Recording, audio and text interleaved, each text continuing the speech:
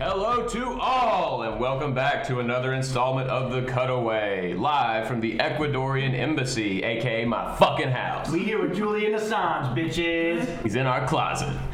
I will guide us through the globe again, but untangle your wires, untie your tubes. Get some tubes untied. Yeah, go back to the doctor. And unplug your outlets, because today's episode will feature our very Stick a fork in your outlet. Yeah.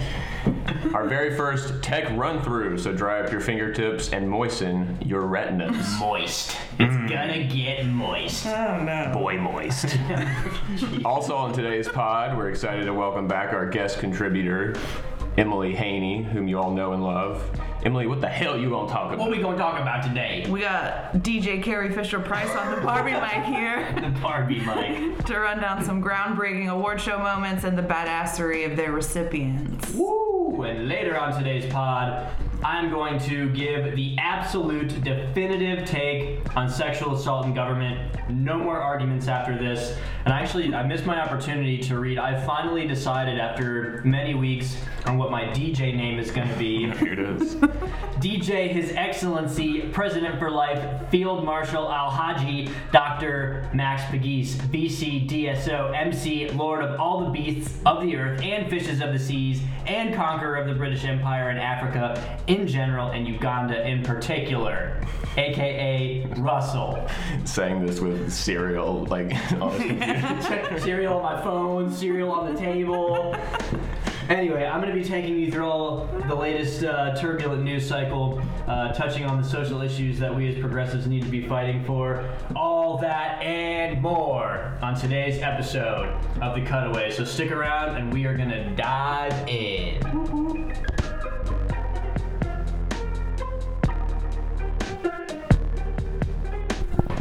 All right. Because we recording in this bitch. Yeah. Is we live? Is we ready? We is live. We're alive. We are all the, you know what? We're Live all with way the glory live. of God on this Sunday Oh morning. no! Oh no! No! No! No! No! No! No! No! We're all the way live, Emily.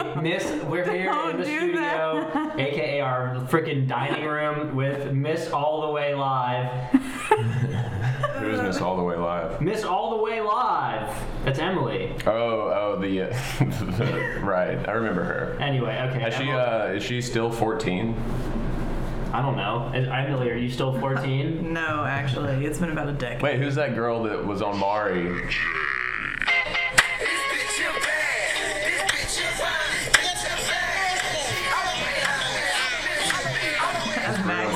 As Max wiggles his hips. in the Yeah, my chair here. All right. Anyway, we're back here. Squiggles and hips. We're back here at The Cutaway. We're proud to have Emily back in the studio. And Emily is going to take us through some stuff, as usual, that two white guys are probably not fit. Well, I could talk about it, but Well, we can talk about the Film Actors Guild Awards. the Screen Actors Guild. Jesus Christ. The What? film act? Oh, I get it. I get it. All right, Emily, take us away here. All right. Well, it's the most wonderful time of the year, and I'm not talking about Christmas. I'm talking about award Award season, y'all. Jingle all the way.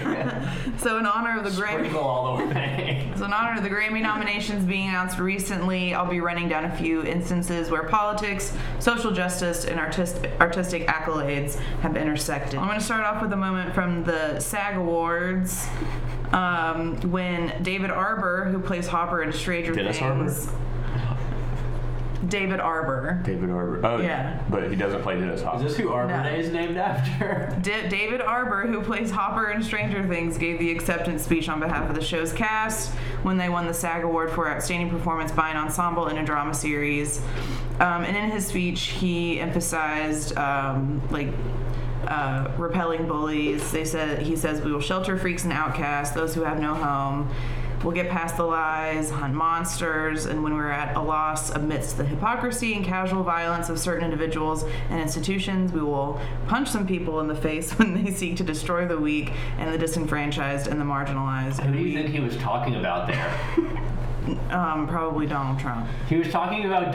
What? I don't know. I'm just assuming. Because this happened when, right after the election before the inauguration.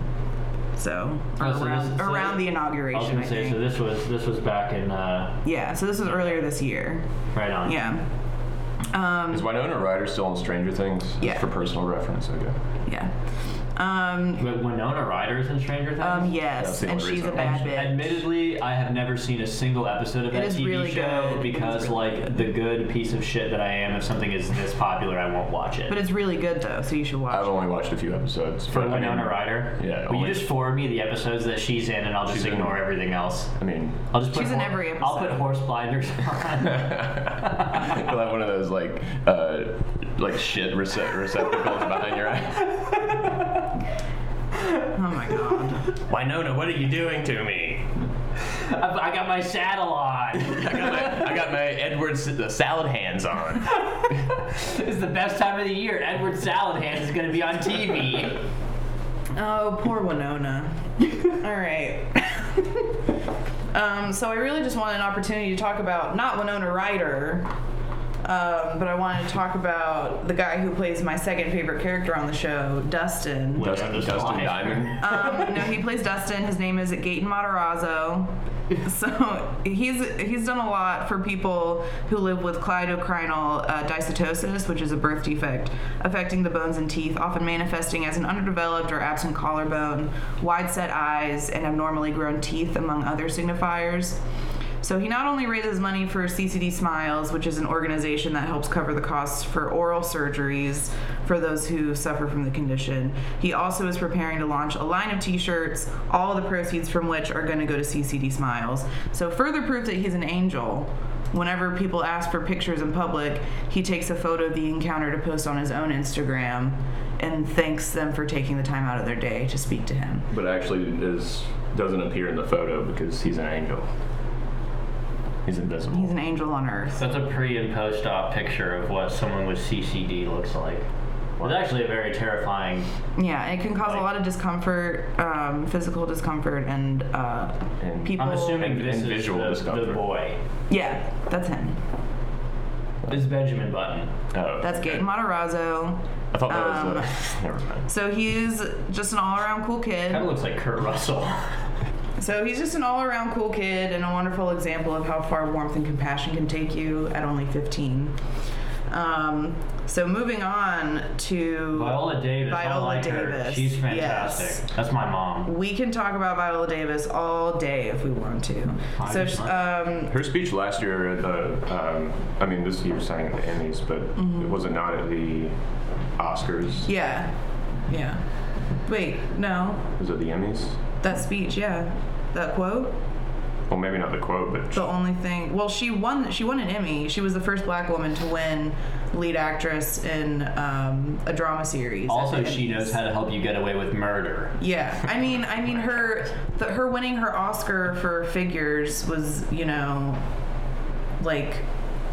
because I remember the Figures Oscars. or Loving. I remember the Oscar speech, and it's one of those moments where like your eyes get watery because Yeah. it was just like a very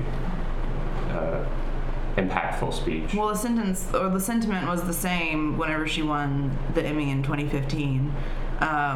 So we remember when Adrian Brody announced Viola Davis's name, and Queen Viola raised her hands in sheer amazement before sprinting over to hug fellow nominee Taraji P. Henson, who was another incredible leading lady of color, visibly doing her damnedest to keep her composure as she not only is one step closer to joining the 22 other actors who have been awarded the acting Triple Crown, but also becomes the first black woman to win the Emmy for Outstanding Lead Actress in a Drama Series for her role as Annalise Keating in How to Get Away with Murder. See, I told you, she'll teach you how to get away with murder. That's see what the the whole same, show is about. Right. Yeah, killing people and getting off scot-free. Yeah, literally that's it. Do not pay your debt to society. Yeah.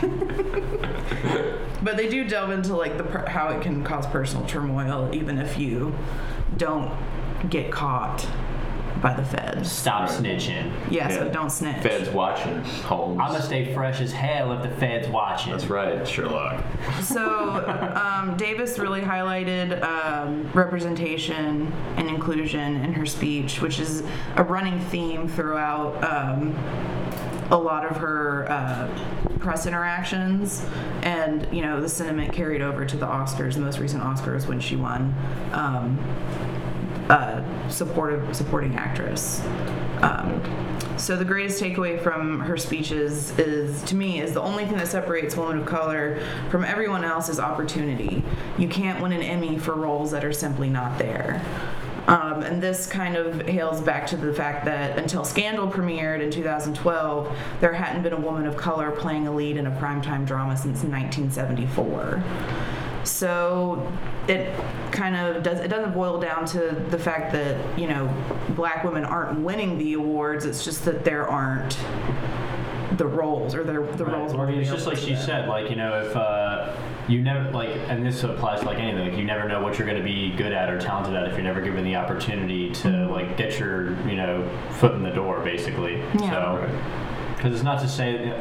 And a lot of this has to do with like sort of what's going on in our culture as a whole right now, which is like, we've had this deeply embedded into our culture that there are like certain types of people do certain jobs, and like those same people keep winning awards or whatever it is, getting recognition for their hard work. And it's like, anyone can do any job. You know what I mean? There is no like one person is good for one type of job, and especially like with women of color in entertainment, for instance, I think everyone just assumes that because we have Beyonce that like all women of color are afforded the same opportunity. Yeah. When I mean. That's not Viola Davis is not a young woman. Like, she's been acting for like decades. And she didn't start acting until like. Yeah, I remember her late 20s. Right, but I mean, still, she's like, been doing this for years, and now like she's just now getting recognition for something that she's been great at, her whole career. She's one of my absolute favorite actresses. Right, and now all of a sudden she's like, very in demand when she's, and this is like there is absolutely nothing that says that like there is in a separate category. Like, all entertainers, no matter what you're like, what you look like, if you have any disabilities, whatever, you're an entertainer, and like it's about time that people are finally getting recognition based on like actually like being talented, and not just like, oh, congratulations, you're white and blonde and pretty. And that prime time is being diversified. I mean, even looking at a show like This Is Us, who shows a very different depiction of a modern black family than you're typically used to seeing, with Randall and Beth, and you guys don't know what I'm talking about, but no, I don't watch TV. Yeah, me neither. well, it's a really beautifully written show, This Is Us, if you haven't seen it. It's on NBC, right? Yes. I mean, my fear of like, and this, I'll say this: it is absolutely a fantastic thing that there is mainstream entertainment that actually gives like a real look, and there's no like fetishizing like blackness or anything else. There's no like Miley Cyrus twerking on stage. Right. There's not any like weird cultural appropriation stuff that like was like very common in the 90s and through most of the early 2000s when it came to like any sort of minority on TV. My fear in doing that, though, is that it's like it's like social capitalism, right? Where TV like networks and all that, and like producers, directors, they're realizing that like we can make a lot of money off of this like social change that's happening within the United States, and like when in reality this is something you should have been doing for decades, like and now you're just realizing. And also I think mostly it's happening to make money, like because they realize that like young people don't really give a shit about mainstream TV anymore, and so it's a way to get younger audiences to start watching network television, because like frankly I don't give a shit what's on NBC. Do I think it's really great that there's a TV show out there that's like finally doing what they should have been doing for years? Yes. Is it too little too late? I also say yes. But also major networks make money off of rehashing the same television show over and over again. Yeah. So The Office, Parks and Rec. I mean any doctor-related show or any crime scene related. I mean, it's just like over and over and over again. So I finally realized a formula that works, but it doesn't. It doesn't speak to who we are. Right. Yeah. Well, and a lot of that too. It's like it doesn't have the shelf life. And TV has always been a way, I think, to like chop up the really complex bits of our like society and hand them to you in something that's more palatable, right? Yeah. So they're taking this like very complex social issue and trying to like make it first of all easier to understand and make you think that there's like immense social progress going on when like there is to some degree, but also there's not. And so I'll bring this whole thing around to say that like I think that when a woman like Viola Davis uses her platform to like give a very unflinching look at what the industry is really like for her and what her experience has really been like,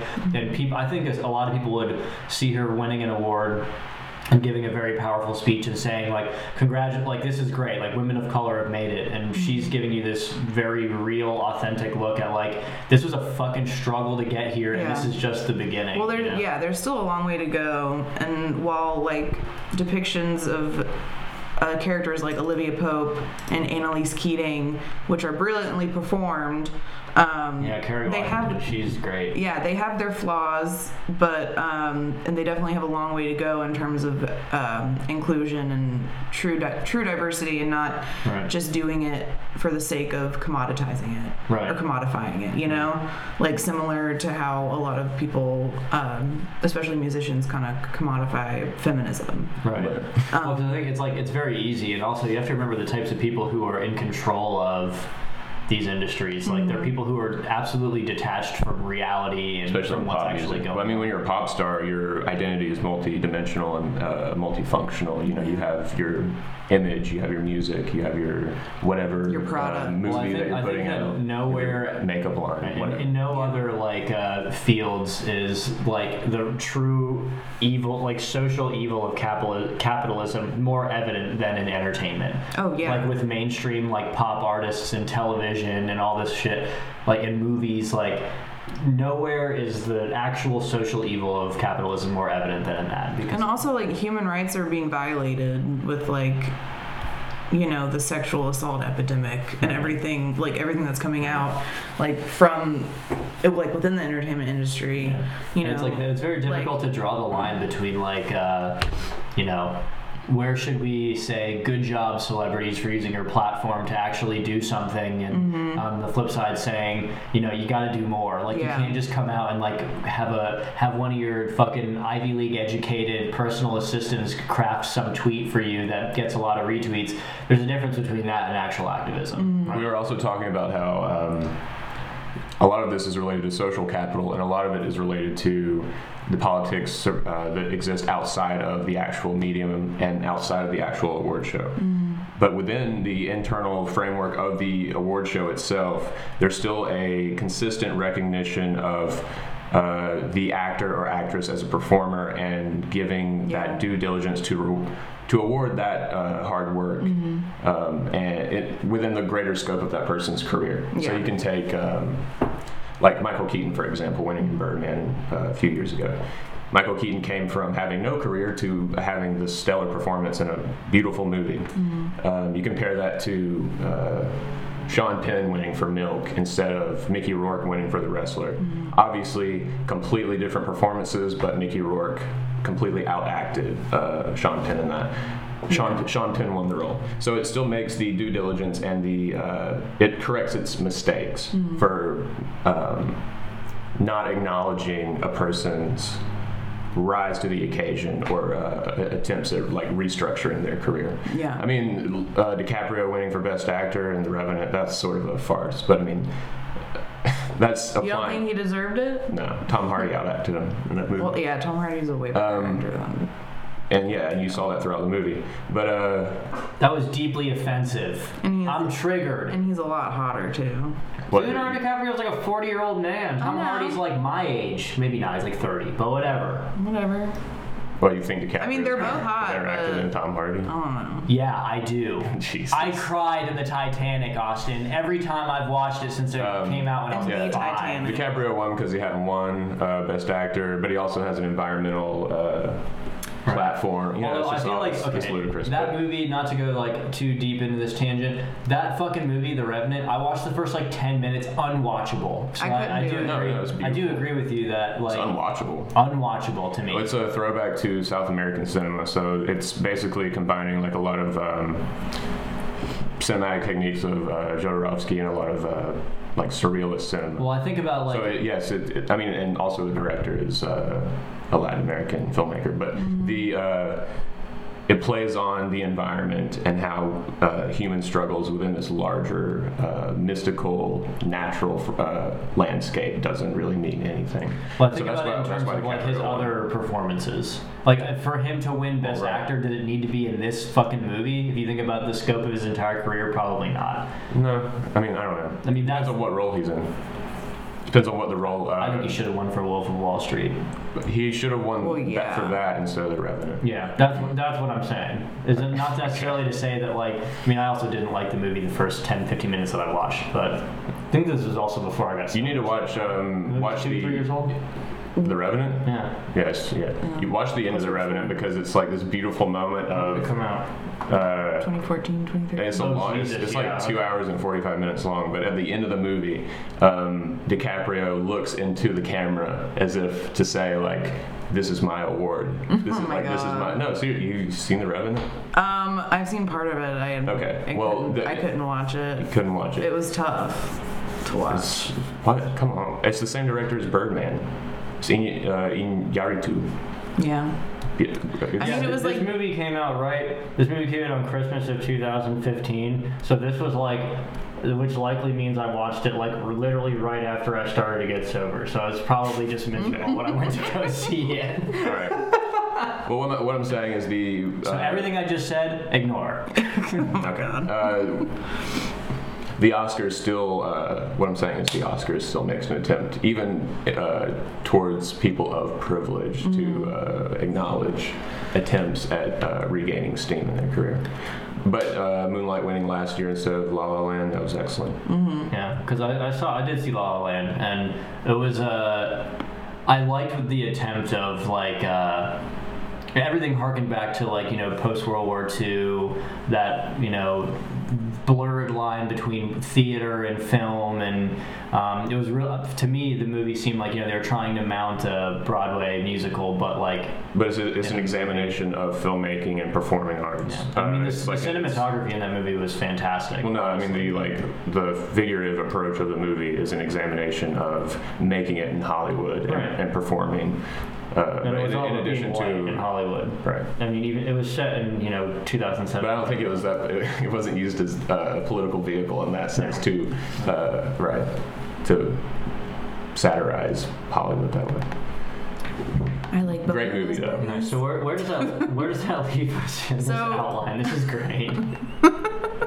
Marlon Brando. Marlon Brando. I My fucking love favorite. that guy. All right. So 1973, the same year he performed in Last Tango in Paris, where he completely lost his fucking mind. wasn't he like the original sexiest man alive or something? I don't know. Me. I'm the original Okay. sexiest man alive. So By Ralph Lauren. this is a good. Oh my God. This is a good example of someone with privilege using their platform to elevate the voices of those who are disenfranchised. So he enlisted Native American activist and actress Sheen Littlefeather to decline the Oscar he was to be awarded for his role in the penultimate film The Godfather in 1973. Littlefeather is of Apache descent, and she spoke on Brando's behalf as a way of protesting the treatment of Native Americans in the film industry. So she that was walks a up. huge deal. She walks up to the stage, really graceful, regal AF, and as Roger Moore tries to hand her the Oscar statuette, she puts up her hand and goes to push it Was he away in character as like James a bad Bond? right? I don't think so. We need to Darling, you're stiff. Oh my God. Where's my martini? Slaps her in the ass. That's the James Bond character. So after being booed by half of the audience, Littlefeather, You seem shaken, not tossed. oh my God, she ends her denial speech by saying, I hope I have not intruded upon this evening, and that in the future our hearts and our understandings will meet with love and generosity. Go ahead, get it out, Max. I like my salad tossed, not eaten.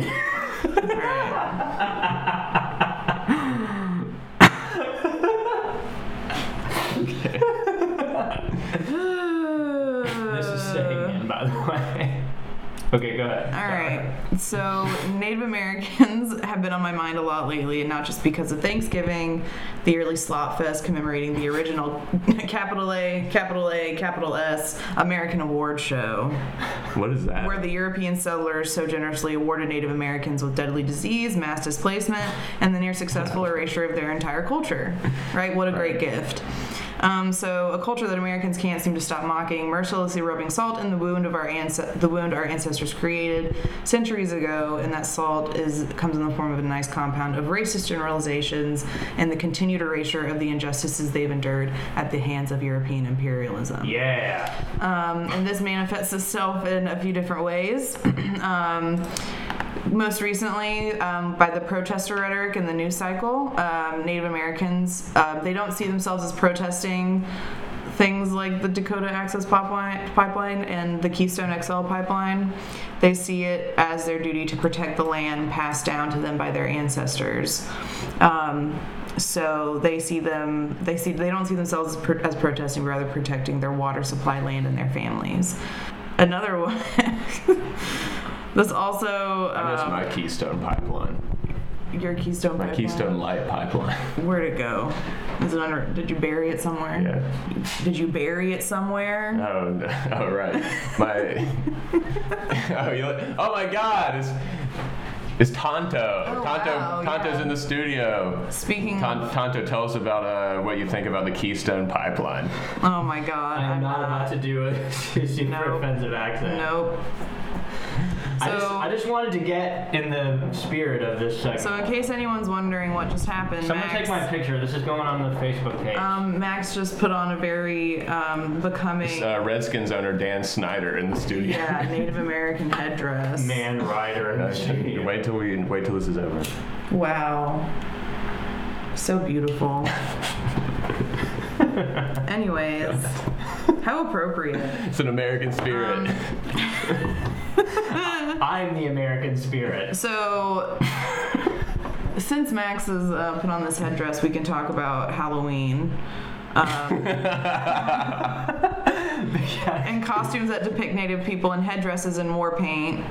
They're hella offensive. You like the band Warpaint? Alright. Unrelated. Okay, but you like their music? Let me play a song by Warpaint. Oh my God. So things like body paint and headdresses may seem frivolous to a lot of us, but in reality they're very sacred, fundamental aspects of Native American spirituality. So imagine how a Native person feels seeing a white person wearing a Party City knockoff of their sacred tribal garments. You mean like the shirts that employees at Party City wear? Yeah. Like, that's a knockoff. Knock that off. Oh my God. Well, I think about this. Okay, so I wasn't a part of this Facebook argument, but I watched it unfold. This was probably like 2 or 3 weeks ago, after Halloween. Is that one of my friends she's actually getting her PhD out in California, was embattled in this Facebook debate about what's cultural appropriation and what's not, and this actually like really got me thinking about a lot of things, and I think there's a sort of like a simple answer to it, is that really it depends on like your intent, right? Which is very difficult to like actually pin down. So if you are, getting dressed up for Halloween as like a slutty Pocahontas, that's probably in bad taste. And not like right? an Elizabeth Warren costume. Yeah. Right. Not slutty Elizabeth Warren. Right, yeah, not Jesus. Well, it's one thing if you like. Right, but the whole argument hinged around this like axiom of like either if you are a white person or whatever and you dress up in any sort of like anything that represents another culture, it's cultural appropriation, it's bad, you're a racist, you're a piece of shit, you shouldn't do that. Versus this other side, which is a little bit more gray, which, like I said, part of it hinges on your intent, right? Mm-hmm. So if your intention is to just be frivolous and you have absolutely no idea the implications of your actions, that's something that needs to be looked at. Well, people think it's an invitation to do whatever the hell they want. Right, and like that's the bad part of it. But the flip side of that is one of the arguments that was made is we should be like celebrating this like not necessarily like mixing of cultures, but like embracing like The freedom to do what you want. right. Well, Yeah, like, and well, you want to experience a different culture, and as long as you're doing it in a way that's like not disrespectful to the That's culture, not careless. right? But right, not frivolous. That's what I'm like. I made the slutty Yeah. Pocahontas Halloween costume idea. But I it's mean, the same what- thing with like people do like, and this is like a very obvious wrong, but this was a big thing when I was back in college. There's this big thing with like fraternities throwing like blackface Halloween parties, which seems to me like a very obvious wrong thing to do. But like that is the very blatant part of like I mean that's not even cultural appropriation. That's just outright racism. But Now they mock the black men who have been murdered by police. Right. It's just been taken a step further. right, Yeah. and the other part of that is, I saw there was like one in this whole, it was like a fucking whole long thread in this Facebook debate. One of it was like there was this group of like little girls, right? It's all these like white moms wanted to get together and expose their children to different cultures, and so they had like a traditional like Japanese like tea ceremony, and they did their very best to recreate it. They were wearing the costumes, and they had on these like hair pieces, you know what I mean? And apparently it garnered a lot of flack from like, this is cultural appropriation, this is wrong. And so the argument hinged upon like their intent was not to mock the culture but to learn about it. And so I think that And they're like probably Yeah, just- I mean, it's just like Dia de los Muertos things in Right. Spanish class. And it That's seems different. obvious. Well, that's a that, little like, different because in Mexican culture, they embrace death. Death is an invitation to something new. So it is. Not It's like a here where we run celebration. from it. Right. It's a celebration of your life. With like a wake, yeah. but with less drinking and fighting. But with the Japanese tea ceremony costumes, I mean, they could have very well been Princess Amidala from Star Wars. Yeah. Queen Amidala. Queen Amidala. Yeah, but and that's there is that distinction, but think about what the majority does. Right. Like The majority of it most- has absolutely zero Yeah, they don't give a intention in shit. learning Yeah. about the culture. Like that's all well and good, like wanting to be educated about different cultures, but you got to think about also like that's not what the majority of people are doing that are appropriating. I think it's these like it's a very outfits. different. I honestly think it's a difficult argument that a lot of people assert that, or especially when we're talking about something like Halloween, like, oh, my culture is not a costume. And I agree with that largely because I think the way that the cultures are represented in these costumes is very casual. It's very like not like outright disrespectful, but it is to a large degree. It doesn't take into consideration like the cultural significance of what you're doing, right? So it's all like based on like your level of frivolity and about it. Yeah, if you have like a pretty intense approach to like, I don't know, restricting all costumes that relate to different cultures and different backgrounds, then that's a double standard. Yeah. And I think that's the point that I'm really trying to make But here. if the people who like design these costumes like really did their research, and Well, that's another part of the It's cultural something- evil of capitalism is they don't care. Yeah. It's a way to make money. You don't have to take that into consideration. But like, I'll say this: the flip side to it, right? I am a white person. My parents are white people. If I saw like, let's say like a group of Hispanic kids running around in like khakis and boat shoes and like the ridiculous cut. So this requires some background. The neighborhood that Austin and I live in gets a magazine every couple months that features a family in the neighborhood. And those like very stereotypical white families that have like the dog and the 2.5 kids and the very typical looking white mom and dad, they're always on the cover, right? They have a combined IQ of this potted bamboo. Right, exactly. And if I saw a group of, black kids running around dressed like that or Hispanic kids running around dressed like that, I would celebrate it. Like, yeah. Right, yeah, but Appropriate the shit out of that culture because it's ridiculous. not a white culture. White culture is ridiculous. Yeah, But people in there really 2017 is no white culture. right. No, there is. It's unseasoned chicken breast and broccoli with unsweet tea. That's sad. That's white culture. Well, I think it's called neo-Nazis. Oh my god. Yeah, The literally that skinhead is. movement. Yeah. All right, the Redskins. So, oh my god. This is another example of public gaslighting. the breadsticks. Public ass lighting. Yes. So they're told that Now when they're... you light your fart on fire. Oh my god. So Native Americans are told they're too sensitive and take the mascot too seriously. After all, it's just a mascot. But if it's just a mascot to you, why don't you just change it? Especially because it hurts and offends so many people. Right. I mean, Right. Well, it So seems like an easy thing to do. Just be like, hey, we're going to change the name of this team. It can still be about the Native Americans, but something that's like a less inflammatory name. It Yeah, seems like because it would be Redskins are easy. used... Redskin is like a slur. Right. But how the NFL is structured is the NFL has complete domain over all of its teams, whether they build a stadium or whether they change their logo, whatever. But the individual teams can tap into tax money to like build stadiums.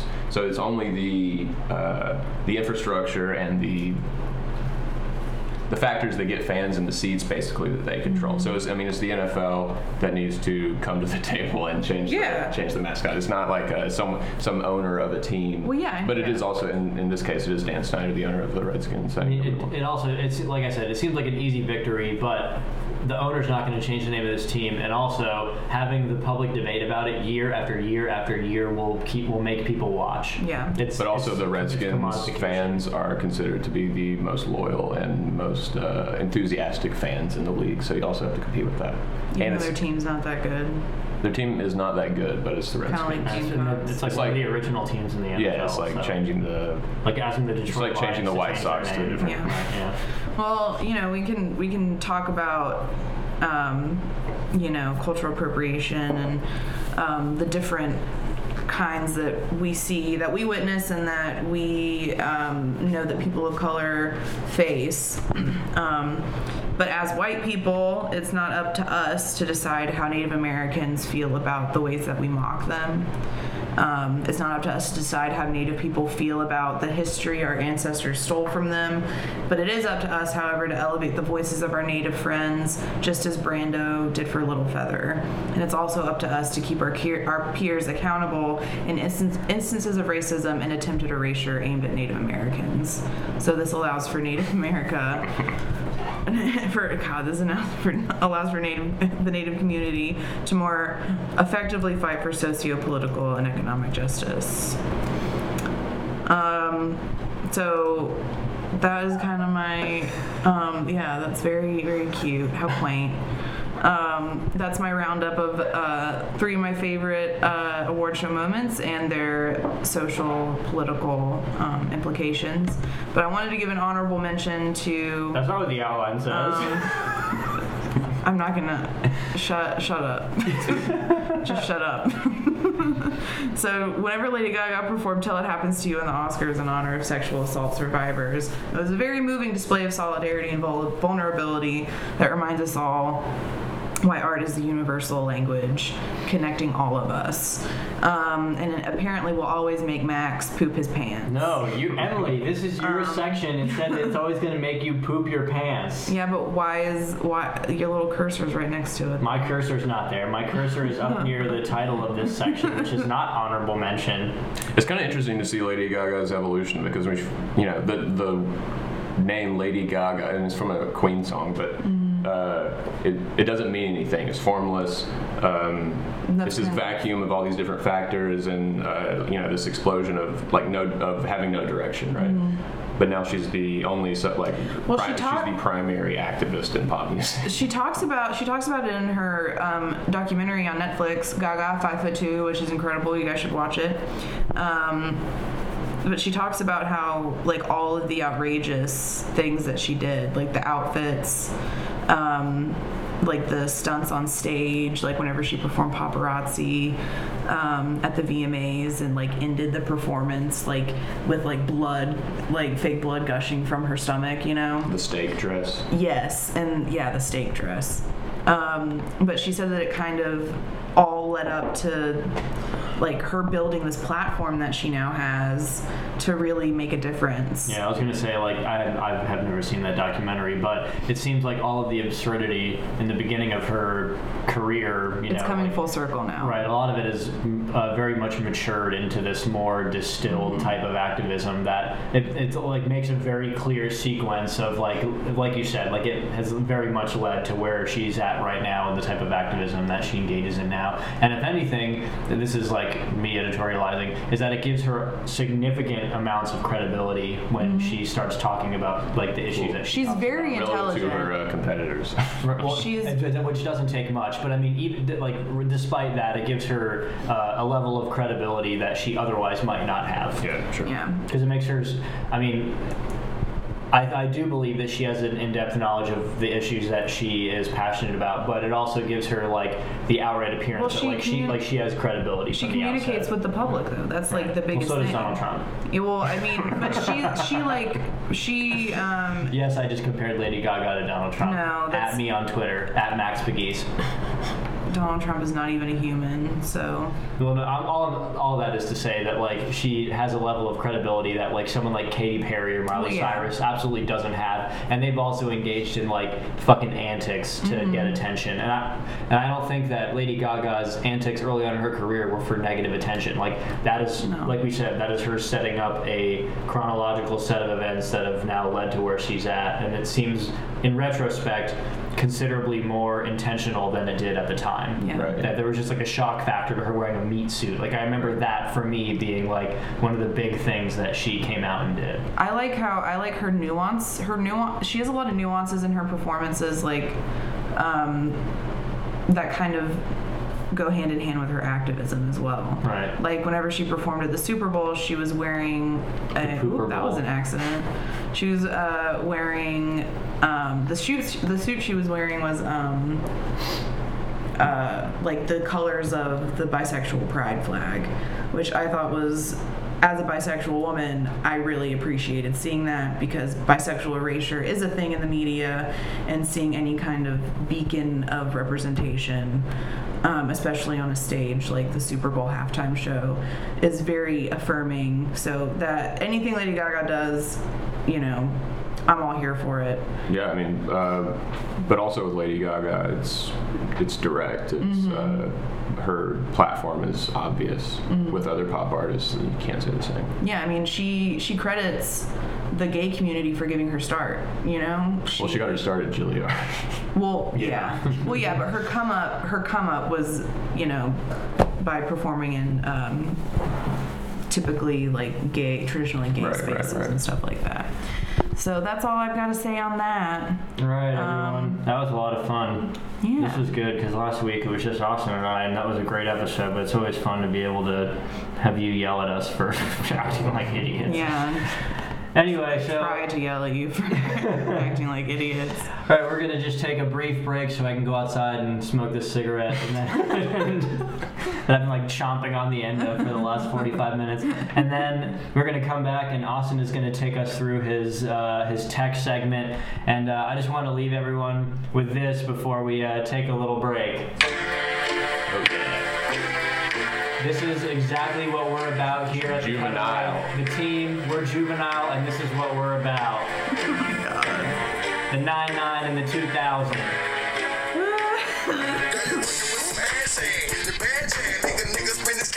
Jesus. All right, everybody, stick around and we will be back. Bye.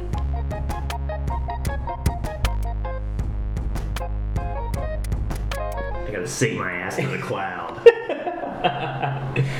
Now, coming soon from Apple, you can sync your ass to the cloud. That's gonna be part of their like, what is it, like $3.99 a month for like 1 terabyte? Yeah. Dedicate a whole terabyte of storage to your ass. The Apple penetration test. Yeah. All right, Introduce me, Daddy. everybody, welcome back. We are going to try something new again this week, where Austin is giving us a tech roundup incorporated into his global news roundup, and this is sure to be exciting, as this week has yielded some I was gonna say like great international news, but not all of it's we'll great. get into that Just later. a lot of exciting stuff. But Austin, We've received immense feedback and static. yeah, there's been some feedback. There's been some snow. There's been some static. So the snowman's coming. So Yeah. Austin, Young Jeezy's about to drop another album. yeah, Pastor Jeezy. Pastor Jeezy. So, our tech roundup begins with Bitcoin mining company confirming a hack. So, amidst the news of Bitcoin's rise to $17,000 a share and subsequent drop thereafter, NiceHash, which is a marketplace that matches those with spare computing to power to miners wanting to create new coins, new cryptocurrencies, they've confirmed that Bitcoin had been hacked through their marketplace. So the site itself contained nearly 5,000 Bitcoin worth more than $60 million on today's. Fucking incredible. Yeah, so that's all compromised. The lesson learned here is change your fucking passwords, all of them. Yeah, do not use, like me, I use the same password for everything. Right. Me too. Yeah. Let's tell the audience our passwords. When are we going to do that? My password is EAA6969. And if yeah. I need to use a special symbol, and because sometimes it's like you need a capital letter, a number, and a special symbol. Mhm. My special symbol is the $sign or the £sign. Oh. Hey. So yeah, change your passwords. Hackers use a technique called identity stuffing, which is relatively easy to do. And there's Stuff me. Yeah, stuff their computer in their ass. There's a possibility that your information right now is waiting on a hacker's computer. So as they gain traction in absorbing all of this information from different people, they wait for the right moment to exploit all of your information. And this is coming in conjunction with the news that only 1,000 people own 40% of Bitcoin, which makes you think. I know that huge names in cybercrime and hacking use Bitcoin as a way to sell their software that they've built Right. with Bitcoin. Namely, I know Slavic, the premier cyber criminal in the world, and whatever name, Lucky12345, whatever name he goes by now. He also appeared on the Obama White House briefing related to meddling in the 2016 election. But with his software, any version of the Zeus hacking software, he would make his users pay in Bitcoin. So I would only imagine that the most clandestine and invisible cyber criminal in the world, if he's using it, then I'm sure many others are. And it goes back to showing like Bitcoin is an exciting new chapter, because I mean, of course we talked about this last week, it's been around for a long time, but it's like this becoming this exciting new mainstream way to gamble basically. Yeah. But it was invented by the dark web for the dark web, so proceed with caution. Mm-hmm. Like I've been watching Bitcoin now for the last like month, and I desperately want to get in, but the last thing I want is to have someone take what little money I have left and my cryptocurrency at the same time. Right. And it's not new to American history having like a ledger system that has no monetary backing or direct relation. I know that George Washington created a similar system during the Revolutionary War, or to fund the war, called Continentals. So yeah, we out here getting continental. The idea of a ledger system disguised as a currency is nothing new. Right. And people should take caution, obviously. So in relation to Slavic, Lucky12345 are the Russian darling of cyber hacking. Let's go into Russia's launch of a new domain naming system. So Russia has plans to build its own independent internet infrastructure to be used by BRICS nations. So when it's used by BRICS nations, it's obviously under the guise of emerging economic players and rising GDPs in nations that we new players in the economic arena. Right. This moves internet traffic to their own backup system. So what this means is that any internet traffic that would typically occur on a DNS, a domain naming system, would then also be present and able to be compromised via this new internet infrastructure. So the U.S. handed over the original DNS system to ICANN, which is an NGO, but Russia and China at that same time wanted it to be controlled by the UN's telecommunication union. So the U.S. kind of missed out on the olive branch there. And so now with this new DNS, the BRICS members would be limiting the citizens' access to any website when the system is activated, and it allows not only these oppressive regimes but others to de-anonymize Tor traffic and hunt for people that are sharing information that is not. It's like their way of getting into the deep web, they're within their country. Right, but it tracks people who are sharing information and communications to possibly, create and formulate a coup or some sort of uprising. Right. And these are generally called defector attacks. A defector attack uses Tor browsers where antivirus software would normally fail. So a Tor network builds this bond, or I guess like a bundling of HTTP and DNS traffic before HTTP is sent into the destination that we see on our browsers every single day. And these Tor attacks pick up on outgoing DNS queries when they're no longer encrypted. So it uses the information before the encryption, and also takes the information after it's been encrypted. So it's pretty unique stuff, and this is supposed to be enacted on August 1st. So can't wait for that. Mark your calendars. Yeah, the shit's really. If you think the shit's bad now with our relationship with Russia, like just wait for it to get even worse. When we absolutely cannot control their. We already cannot control their cyber content, and prepare for it to get even worse, basically. And now the government's involved, basically.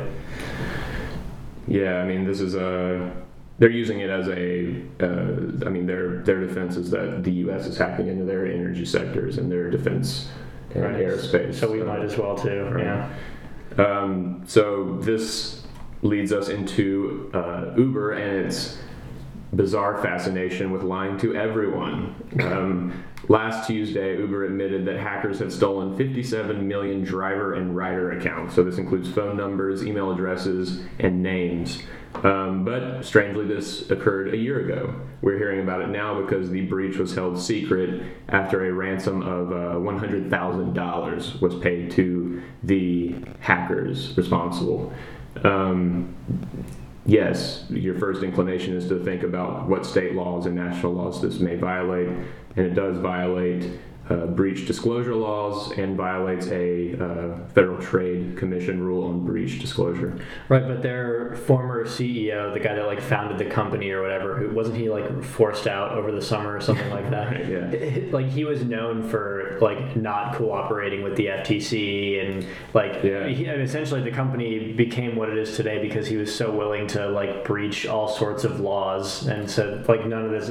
And even though they have a new CEO and largely a new team put in place, that culture of fucking rule breaking is still there. Oh yeah, entirely. Travis Kalanick, who's the former CEO of Uber and still a board member of Uber, just how do you kick this guy out of running the company and still give him a financial, you know what I mean? Yeah. No, not a financial stake, but an influential stake. Yeah, right. Yeah, he's still in a position of power.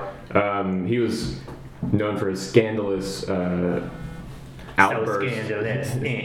Right, yeah. He had an outburst in an Uber car, in an Uber rider's car, saying that it's not his problem that Uber riders are treated like shit, and that there are consistent HR complaints within Uber's office environment, and he said he has no control over the shit people go through that they project onto other people and slam the door. But also, Fucking psychopath. yeah, he's a psychopath. But yeah, I mean, they're Uber's kind of known at this point for its toxic work environment and firing employees that have complained about sexual assault or sexual harassment to their HR departments. Also, Kalanick is known in another scandalous light for pursuing prostitutes in Seoul.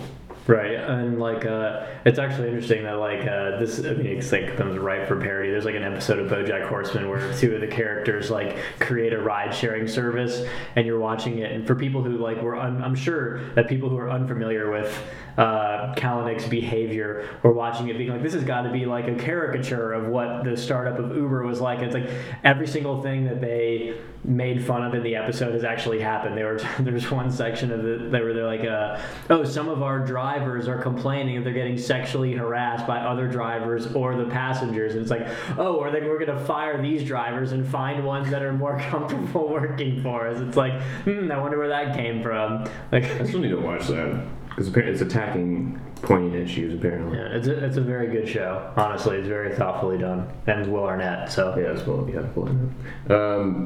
But Uber lied about the $100,000 paid to hackers by stating it was used for bug bounties. Bug bounties are penetration tests paid by tech companies to be conducted by hackers to see if their systems have any penetration, any vulnerabilities.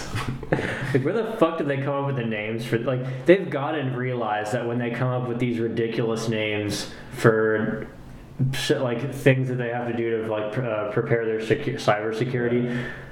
Why use penetration? You're not being cyber penetrated. The amongst cyber security in that circle, they're referred to as pen tests, which is less descriptive. Slightly less descriptive. Yeah. So yeah, it's a two-dimensional deception here on Uber's behalf. Joe Sullivan, security officer of Uber and former security officer of Facebook for 7 years, has been fired as a response to this. Sullivan also began a secret program called Greyball, which is I'm sure a baseball league somewhere. While at Uber, this Greyball program surveyed police in order to evade them. So that could have been cool, but that's wrong. Yeah, I was gonna say it sounds like a very cool piece of a cool program, but on the other hand, when you're also trying to be an executive for one of the most out in the open companies, everyone knows what fucking Uber is. You probably shouldn't be creating software that does that at the same time. That just seems like a no-brainer. Yeah. Another issue related to Uber is Otto, which is an automation company bought by Uber to solve the issue of self-driving cars, had been at the center of a major lawsuit for the CEO of Otto stealing intellectual property from Alphabet, which is Google's company that he used to work for, and so. They're thieves, they're liars, and they're degenerates, basically. They're over there at Uber. So you have this going into 2019 when they're eligible for their first public offering. So good luck, Uber. Yeah. Interestingly, the former general counsel of the NSA has been hired as Uber's new security officer. So nice. Great. Our last story in our brand spanking new. It's spanking. Tech Roundup. Get spanked by the Tech Roundup. Get shanked. Yeah. That's more accurate. Yeah. Get cyber penetrated on the internet. Get breached. That's somehow worse. Yeah.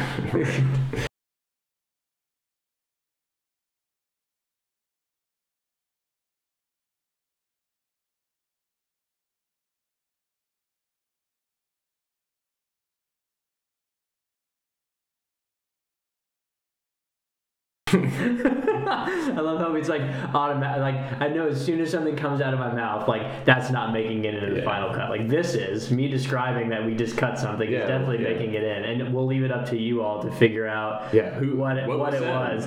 But which is like instinct, which is interesting to think about, given that in episode 1, literally we said anal fissures and let it in. Right, yeah. I mean, we bleeped out anal. It was like beep fissures, which hilarious. But we were also playing around with the editing software and just wanted to hear Mickey Mouse sound. Yeah, I just wanted to figure out how to put in a sound effect in there. Our last story relates to Siemens, Moody's Analytics, and Trimble being hacked by Chinese nationals. So this was done for what was said as for the purposes of obtaining business secrets. The hackers stole data from transportation, technology, and energy units at Siemens, and info related to a more precise global navigation satellite system from Trimble. Moody's Analytics provides financial services and risk consulting for various companies and businesses. So the Chinese nationals are affiliated with the People's Liberation Army Unit 61398, which indicates that these hacking operations are state-sponsored and directed. 61398 did the same in 2014 to U.S. nuclear, metal, and solar firms, and these 3 hackers have had some connection with Huawei, which is China's largest cell provider. Right, we talked about that in a couple episodes ago, which is terrifying. Yeah, that's huge that they're connected to essentially what AT&T is in the United States. Yeah. Like imagine if AT&T were hacking people essentially at the behest of the U.S. government. Like that's what we're talking about. Yeah. But these 3 hackers are part. The Chinese government likes to employ cyber groups and kind of brand them as government employees. And these 3 hackers are known to be a part of what's called Gothic Panda. This group has targeted aerospace, defense, chemical energy, financial systems, etc. in the UK, France, US, Hong Kong, and have picked up activity since 2015 when Xi Jinping and President Obama signed a deal to no longer steal intellectual property from each other. So they're doing this defiantly and spitting in the face of international law. Which seems pretty par for the course, honestly. It's like we mentioned all these things, and like on one hand, like yes, it should be concerning. But it's like, is any of this shocking? Mm-hmm. Probably not. In relation to Siemens, they will be laying off 7,000 employees worldwide. And they recently had to merge with Alstom, which is a French engineering company and the developer of the train à grande vitesse, to keep up with Chinese-built high-speed trains. The bullets. The bullet trains, exactly. They're getting shot out of a bullet. we traveling on bullets. We're traveling in a gun.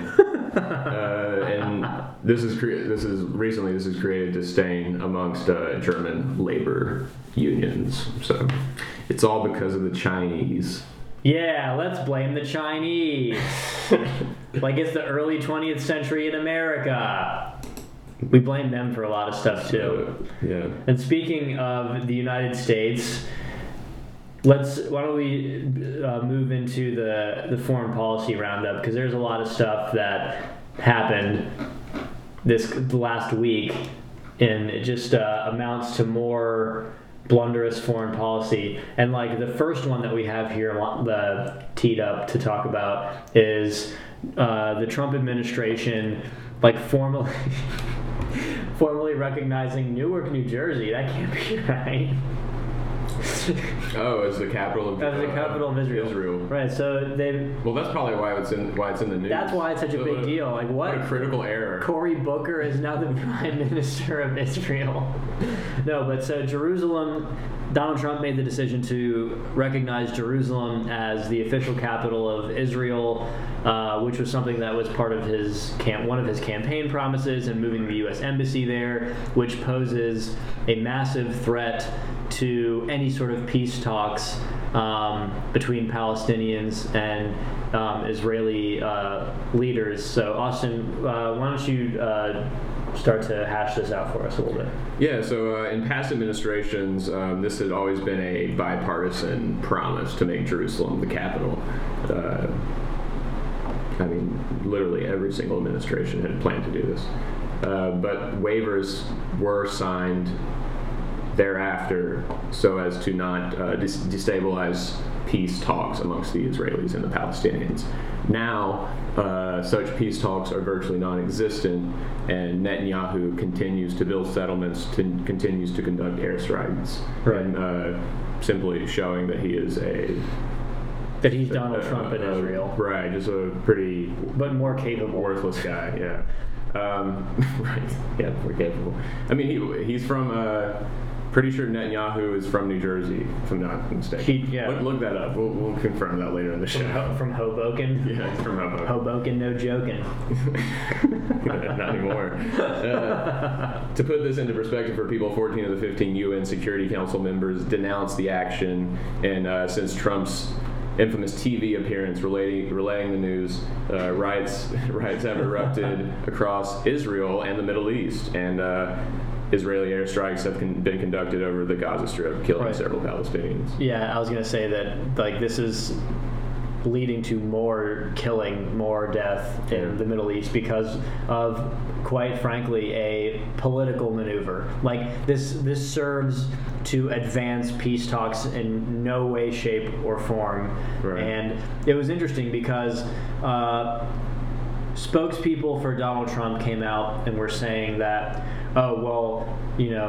other administrations have been doing this 6-month incremental waiver system for not moving the embassy, for not officially recognizing Jerusalem, and it's got us nowhere. We're still in the same place we were, which is a lie. But the fact is that it is a very complex geopolitical problem that, sure, this waiver system has not actually done anything to advance, some sort of peace talks. Right. But the flip side to that is it is a small price to pay for maintaining the status quo. Sure, yeah.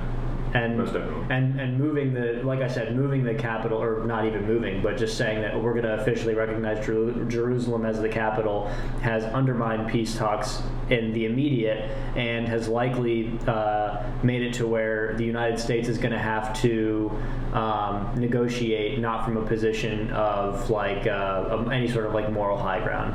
If that makes any sense. Oh yeah. It's undermined our negotiating position doing this. It's eliminated our negotiating. Right. Yeah. That's probably a more accurate way to put it. Yeah, I mean, you could make the case that the rest of the Arab world has less of a focus on Palestinian needs and desires, but yeah, I mean, when it's destroying any sort of communication system in place, then why on earth would you possibly do this? Yeah, it's we really fucked up on this big time because 90 senators voted unanimously to move forward with this. Right. Which, I don't know. It's stunning to me. But It's if we can all recall correctly, President Obama started his 2 terms with a very hostile and cold approach to Israel and Netanyahu, deservedly so, because Netanyahu is he should most definitely be in jail. And it was only until, I think, 2 years before the end of his term that President Obama went to Israel. So, right. Which, as you said multiple times, is just due to his poor foreign policy choices. Right. But in the short term, this particular episode is a storm in a teacup, but such actions have an immense build-up effect in the region and across the Middle East. President Erdogan of Turkey has already called for a meeting with major political and religious leaders in the Middle East next week to discuss the issue. So can't imagine what would come of that. We'll wait and see. In addition to that, Sunni imams have publicly said that they will not meet with Tillerson on the matter. So we raise the question once again, how could one possibly expect Palestinians and Israelis to conduct conversations and peace talks when Sunni imams won't even meet with... Right, and it goes back to say that we've totally eliminated our negotiating position. Right. But when Democrats have wanted the same thing in the past, they wanted something out of it. In this case, is Netanyahu ending settlement building? No. We get nothing from this, which leads me to believe that this has some relationship to the Mossad, which is the CIA of Israel, basically, and the same agency hired by Harvey Weinstein to spy on his victims. Them hacking into Russian computers not long ago, I think it was around a month ago, and finding American software and American programs. So what could we possibly assume is happening there? We'll have to wait and see. To move on, former Yemeni President Ali Abdullah Saleh was assassinated this past week. He's killed by his former ally, the Houthi rebel militia, while trying to escape to Saudi Arabia, which is the ultimate slap in the face.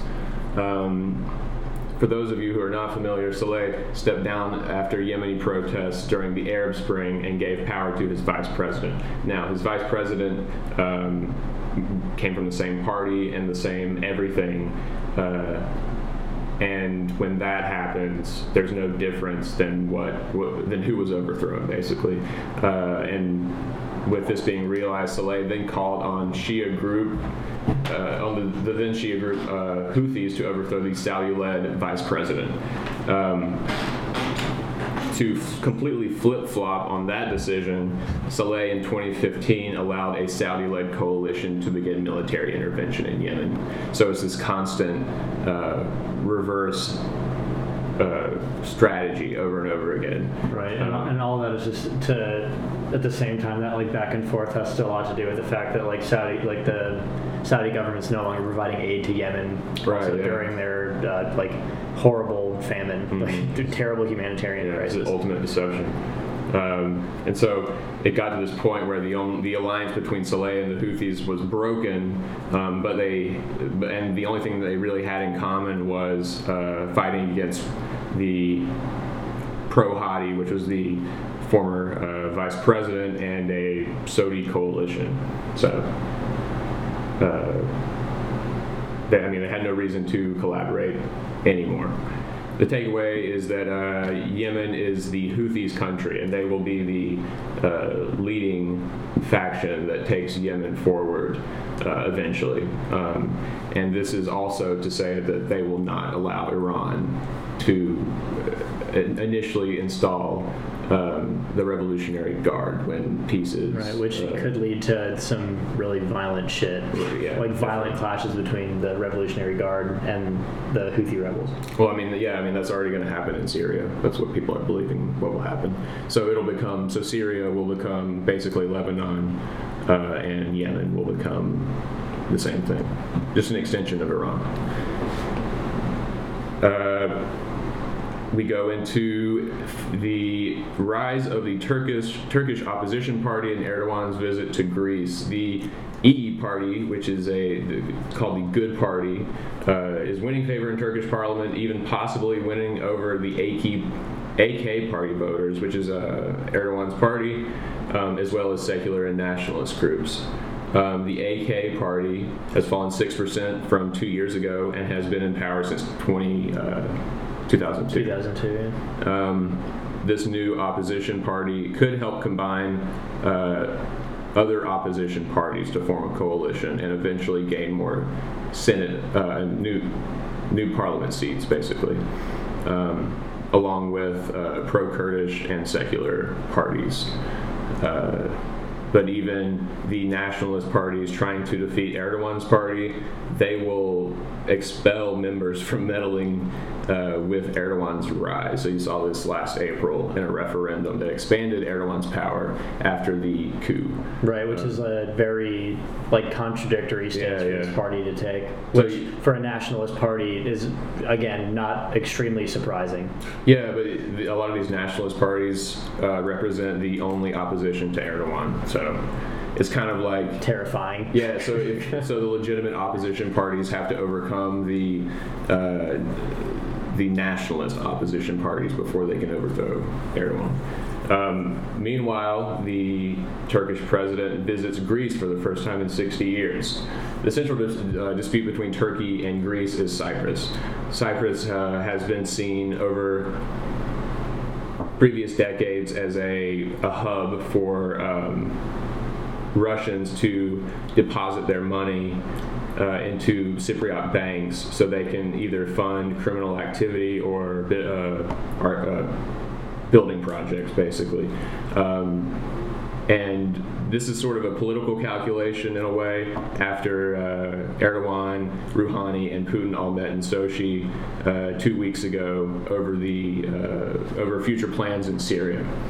The most vital aspect of Cypriot banks holding Russian money is in relation to Syria is a lot of people believe that this Russian money in Cypriot banks was used to fund the Assad regime's chlorine attacks throughout the Syrian civil war. Just to put this into perspective, 1/2 to 1/3 of all Cyprus bank deposits are Russian, which amounts to $31 billion. And in the past, German intelligence services and Der Spiegel, which is a German magazine, have gone on record as suggesting that the main beneficiaries from a Eurozone bailout of Cyprus would be the Russian oligarchs and the Russian mob. So Russia... by relation, Vladimir Putin. Right, yeah. So yeah, Russia set up another scheme with a bunch of disguises involved. Right.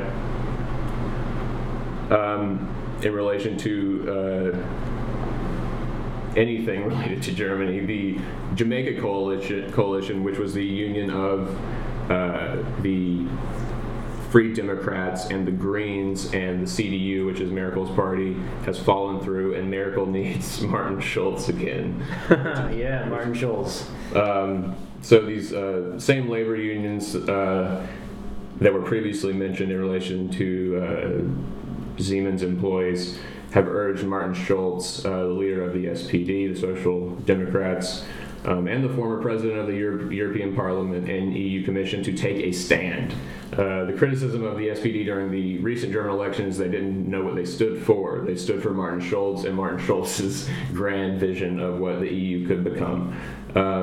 So this gives Schulz the stage again to deliver what was expected during the election, but also to deliver a design of this social democratic federal Europe and what he calls the America of Europe.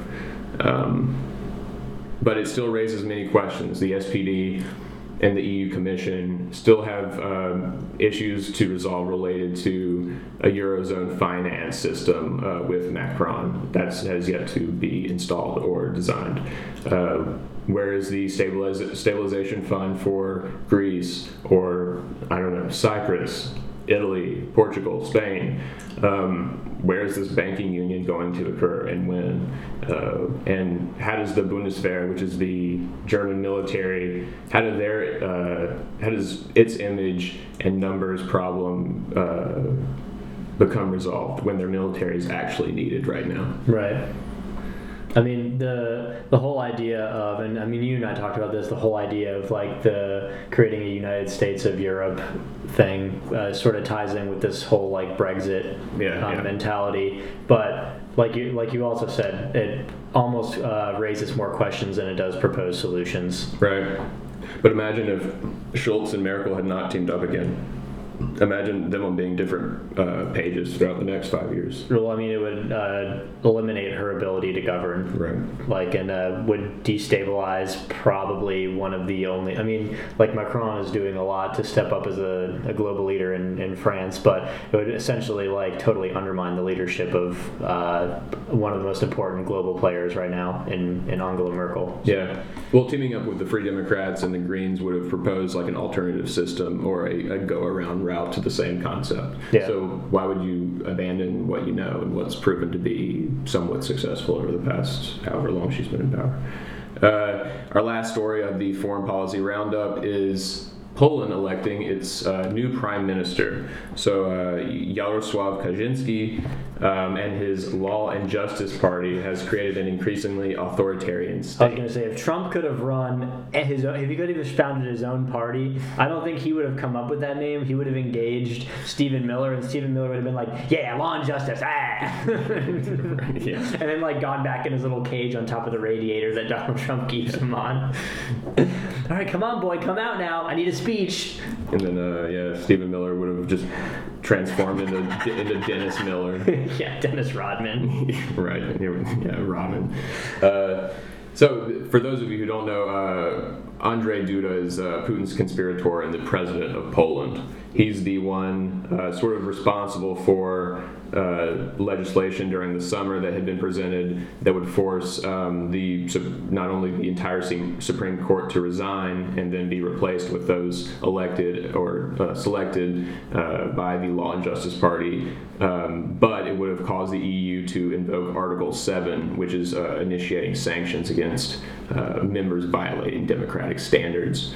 Right, which is essentially sanctioning Russia. So But yeah, it would have been exactly. sanctioning like a permanent Security Council member or whatever. And so here, Mateusz Morawiecki, the former international banker and finance minister, will become Poland's new prime minister. And this is basically a technique used to improve and extend an easier back channel to Putin financially.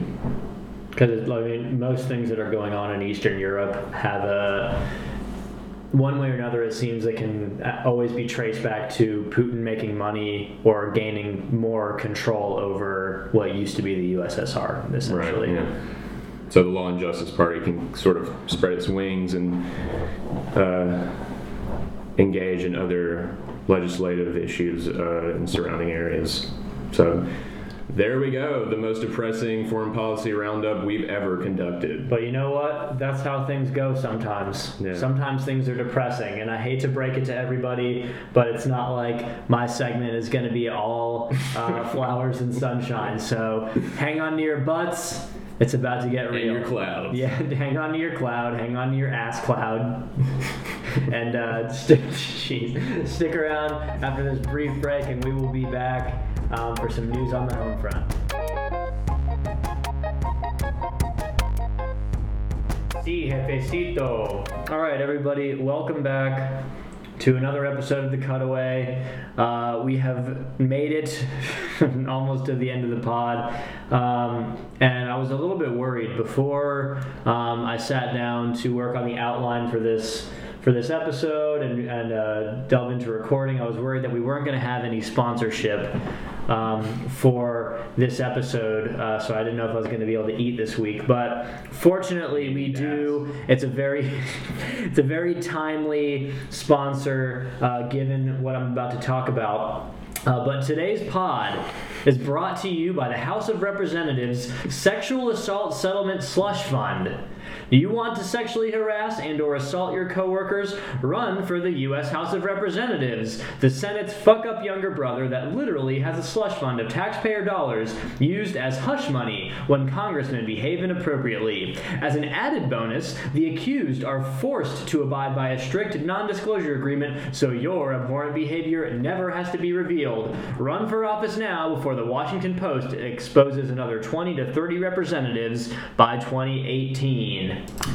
And now that we've gotten our first sponsorship message out of the way, our latest news cycle, especially when it comes to domestic news, has been absolutely insane. California is on fire. senators are stepping down left and right from office amidst sexual misconduct allegations, and a pederast is about to be voted into the Senate. Meanwhile, Don Jr. incriminated himself because he doesn't realize what attorney-client privilege is, and Donald Trump's teeth fell out of his head. And Roy Moore's ass. Right. So, what the fuck are we dealing with here? And I'm going to delve into Roy Moore as a person before later talking about the Alabama Senate race, because the Senate race is important, but we're going to talk about Roy Moore briefly. As the Senate race in Alabama is ramping up to be an actual, like, a political barometer, also indicates where we're at, as far as tribalism in this country and socially.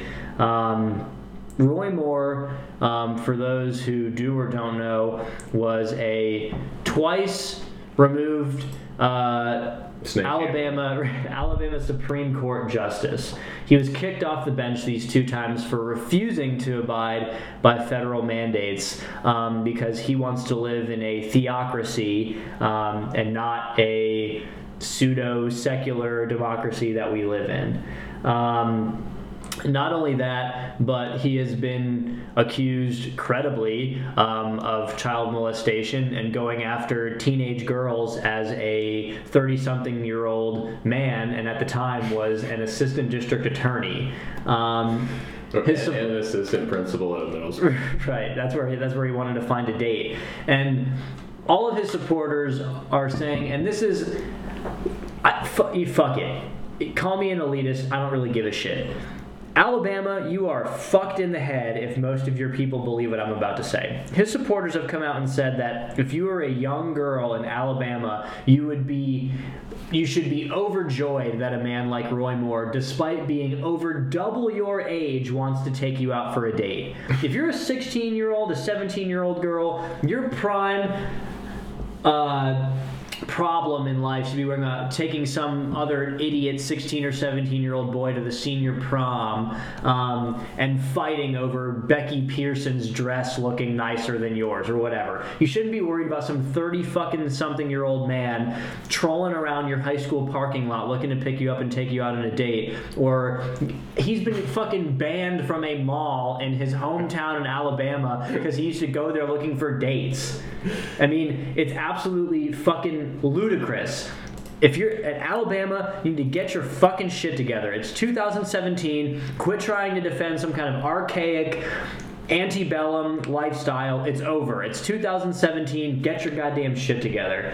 Other statistics related to Roy Moore are fucking staggering. Over 70% of Alabamians believe that these attacks are launched by an ulterior motivated media just to undermine their personal brand of conservatism. Which, I will say this, there are media outlets and people that work for mainstream media outlets that do have a progressive slant. Just like there are people that work in the state-run media, aka Fox News, that are constantly out to undermine anyone that doesn't defend Donald Trump. However, I do not believe, and this is largely can be proven, the Washington Post did not begin this expose of Roy Moore because they don't like his brand of politics. This is something that was done because Roy Moore is a despicable human being. And separate from all of his child molestation, this is a man who believes that homosexuality should be outlawed by the federal government. This is a man who has gone on record saying that Muslims are not fit to serve in Congress. This is also a man who, some 15 years ago, was on C-SPAN arguing that there is gang violence and most specifically drive-bys happen because kids are taught evolution in school and not creationism. This is the type of motherfucker that's animals. Right, exactly. You know, he thinks that all these things are fact, and this is someone who people in Alabama want to put in the Senate. But you're speaking to the 70% of Alabamans believing that the attacks were launched by a secret society. Right. This speaks to how tight-knit and how sheltered these evangelical communities are. This level of tribalism is incredible. So their first inclination is to assume that a greater force or a larger power, similar to the one that they devote their entire lives to believing in, is attacking them. Right.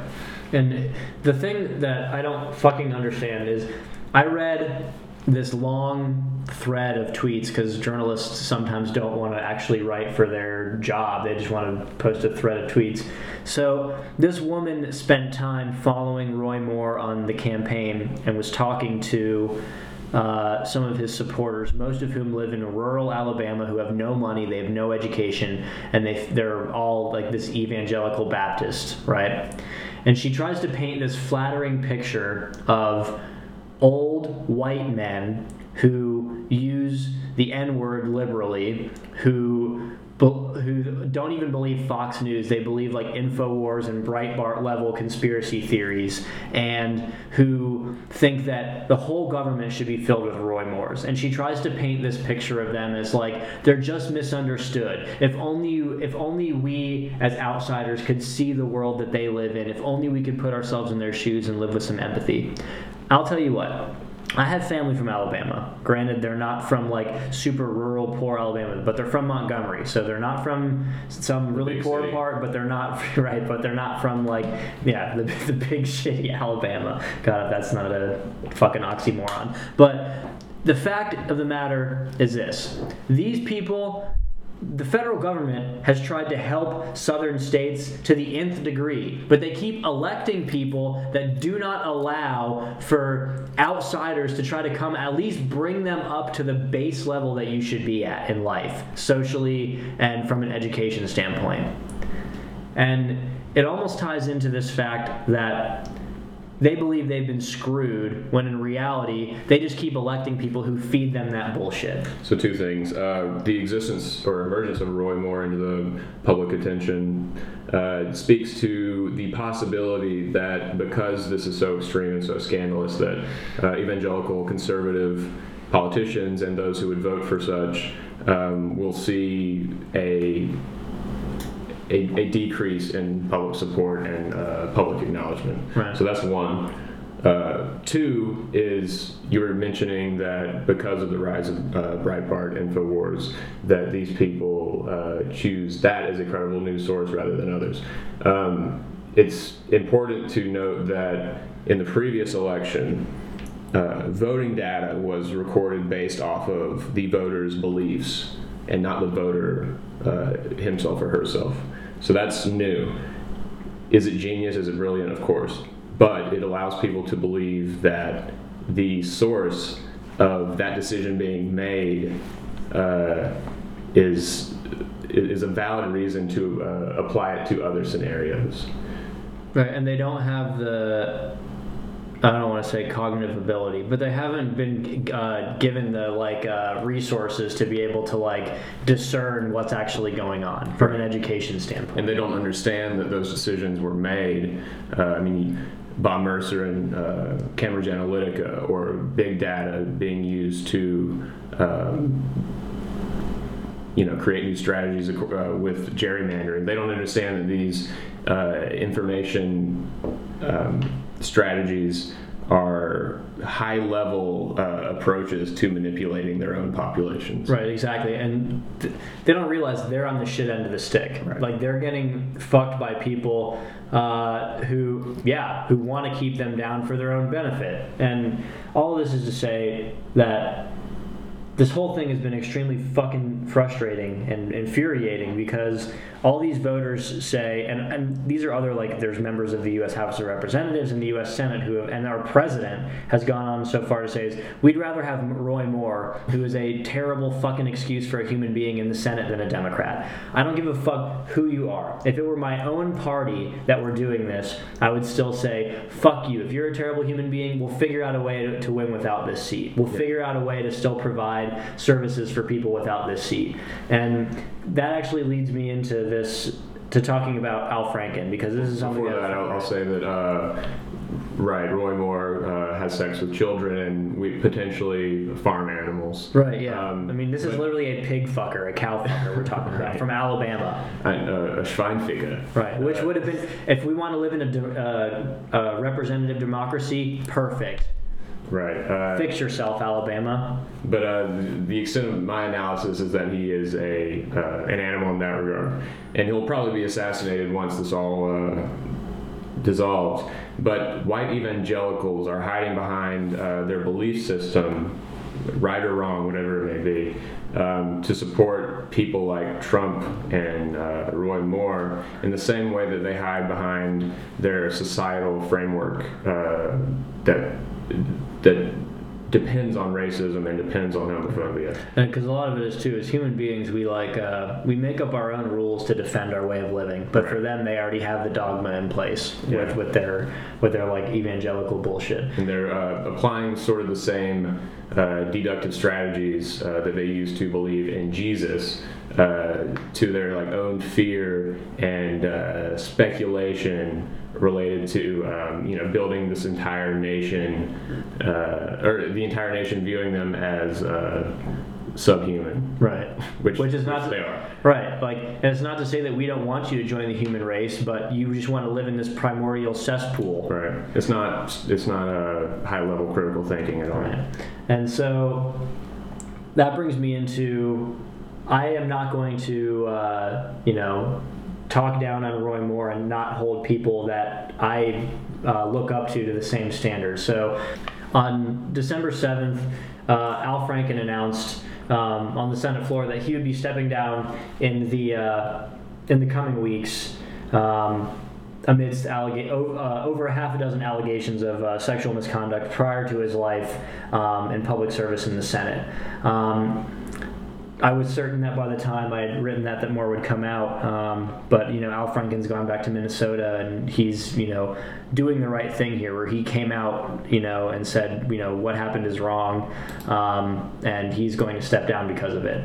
Republicans were calling on him to step down. He lost support from his constituents and from his Democrat colleagues in the Senate, and so he did what was right, despite the fact that, I'll say this, the way that he behaved, inappropriate, absolutely.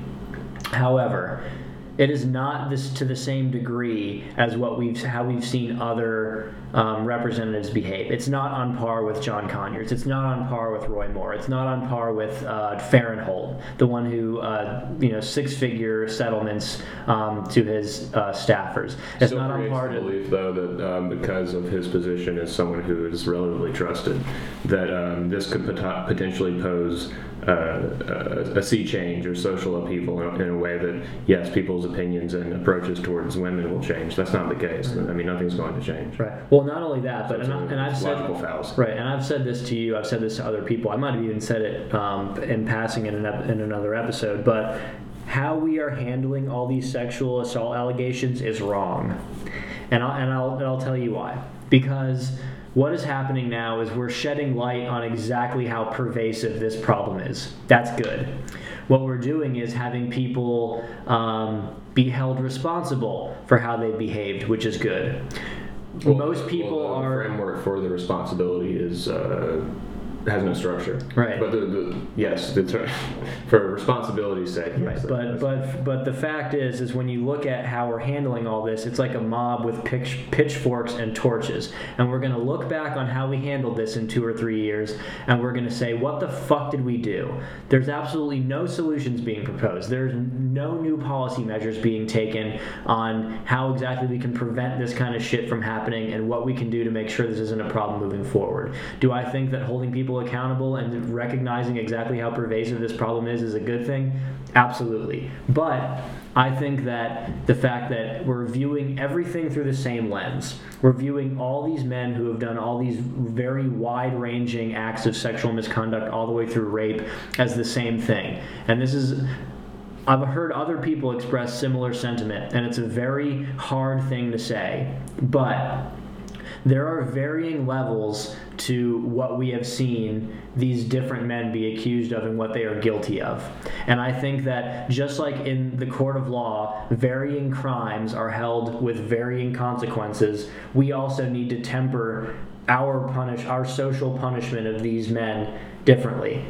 And that's a very difficult thing to say. It's a difficult thing to do when, I'll say this, it's a difficult thing to do when you have the opposite party that Roy Moore is involved in a tenured figure and almost the face of the Democratic Party at this point, Nancy Pelosi, coming to the defense of Joe They're being Biden. held to the same level. Right, on national television. That's a problem, and it delegitimizes anyone's approach into Al Franken moving forward. Right. However, it's I think it's great to be sending a precautionary red alert to progressives to get their shit together and to reorganize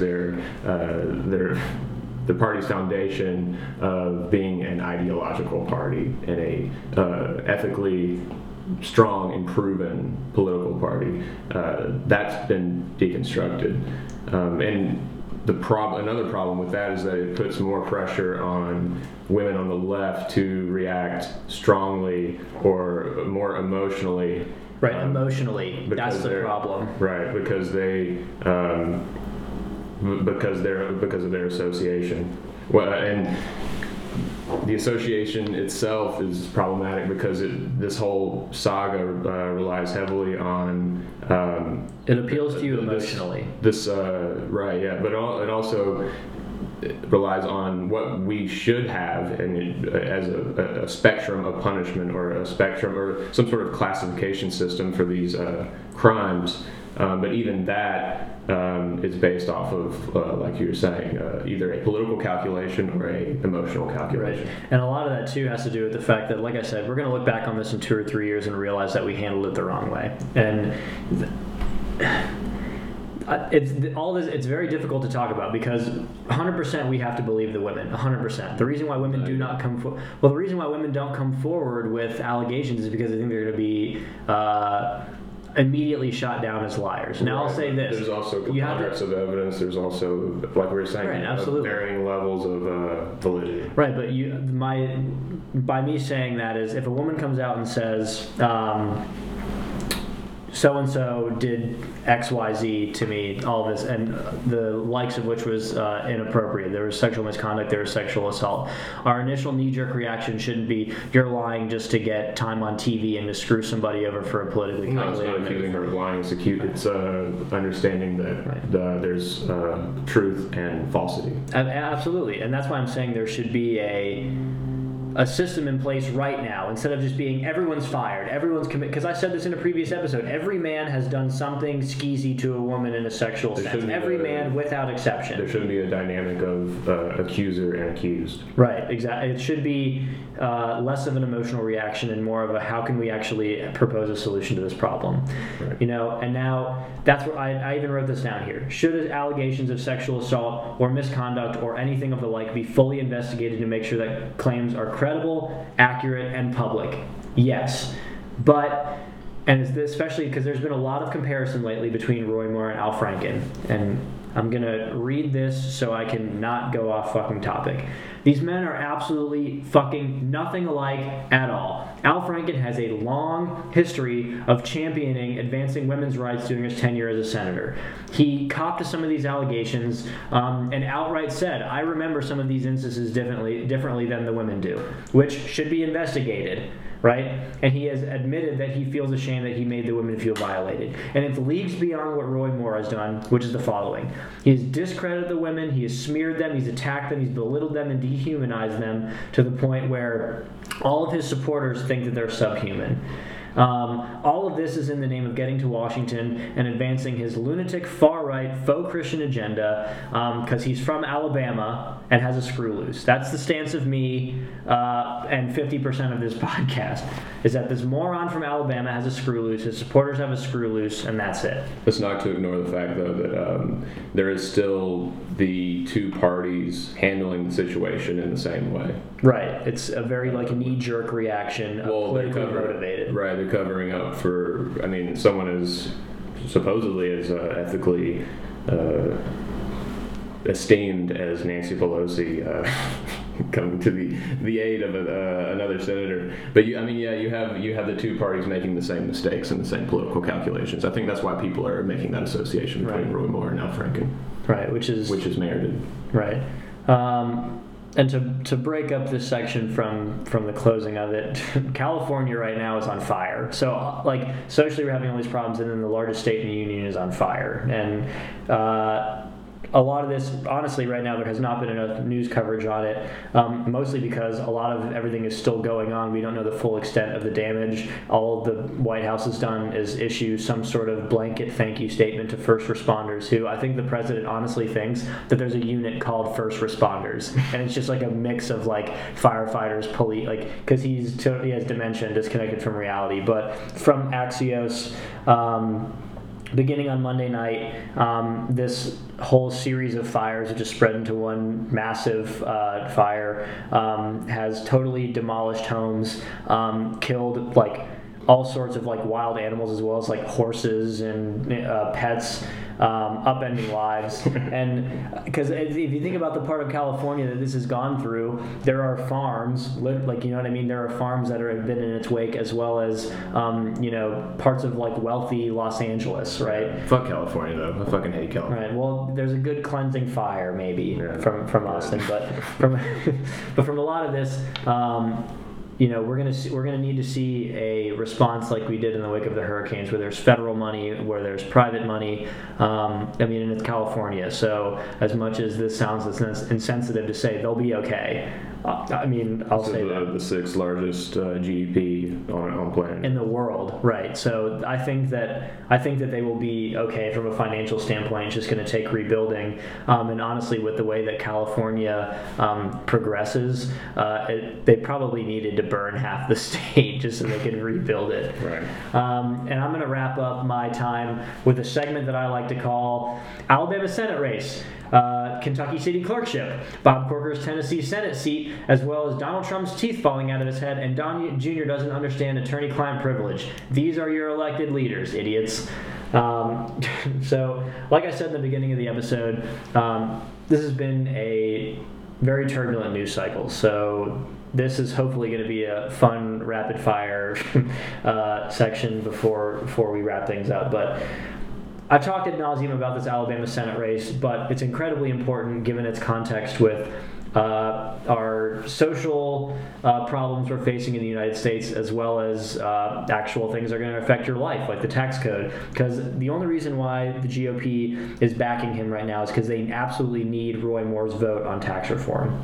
And they're going to allow a child molester into the upper chamber of Congress just so they can keep passing tax cuts and other ridiculous legislation that hurts everyday people. And more than that, I'm going to reinforce the fact that, you know, we live in a society where our government is comprised of a bicameral Congress, and the Senate is the upper chamber, meaning it's supposed to be filled by the most brilliant, selfless civil servants our country has to offer, unlike the House of Representatives, which you can be a moron and join the House of Representatives. Roy Moore makes the Freedom Caucus look like fucking Bernie Sanders, and he's going to be in the Senate.